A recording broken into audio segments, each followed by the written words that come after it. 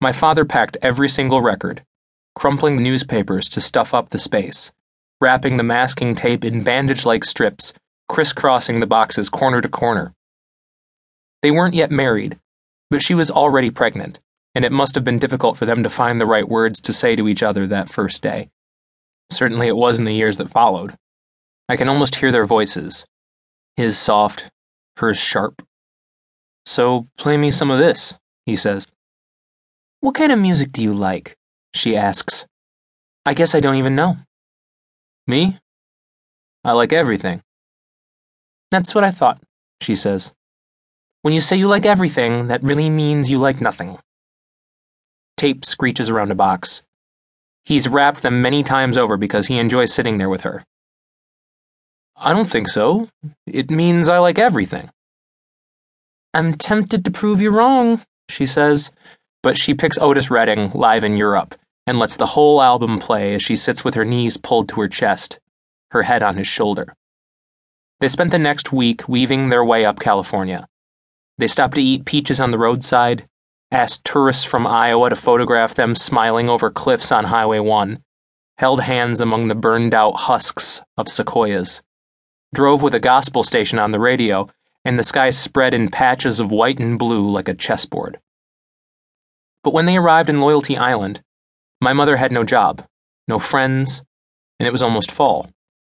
My father pulled up the shade on the picture window, throwing sun on the bare walls, revealing the bay below. The living room was empty, but for a few pieces of furniture, 3 generations old. "I have to get back to work soon," he said. "But this is us now."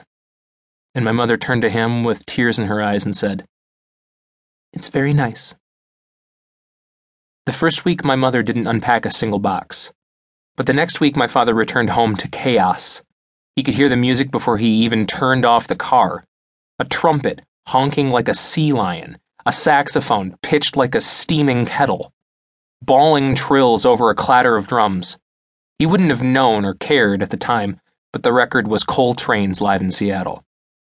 Inside, he found my mother in the middle of the floor, one leg outstretched, the other knee supporting her chin.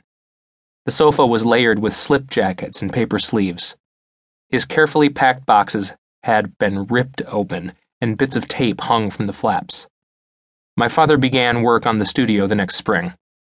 He thought of her old house in Santa Cruz, its floor-to-ceiling bookshelves.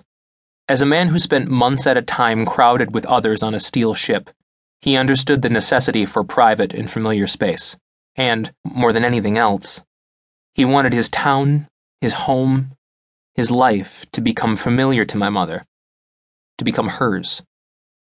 The studio was half built already. My father had inherited the house from his own father, who, years before, had erected a wall dividing the basement. He'd meant to build a darkroom, but got only as far as installing an iron double-basin sink in the corner.